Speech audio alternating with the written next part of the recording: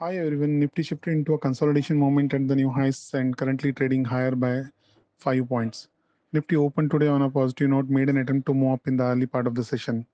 The market has started to show intraday weakness from the new highs after the outcome of RBI's mid-quarter policy meet at 10 a.m.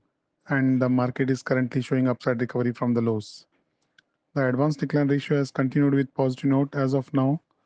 The overall market bet has turned positive and the broad market indices like mid cap 100 and small cap 100 of NSE exchange are trading higher by 0.52 and 0.62% respectively.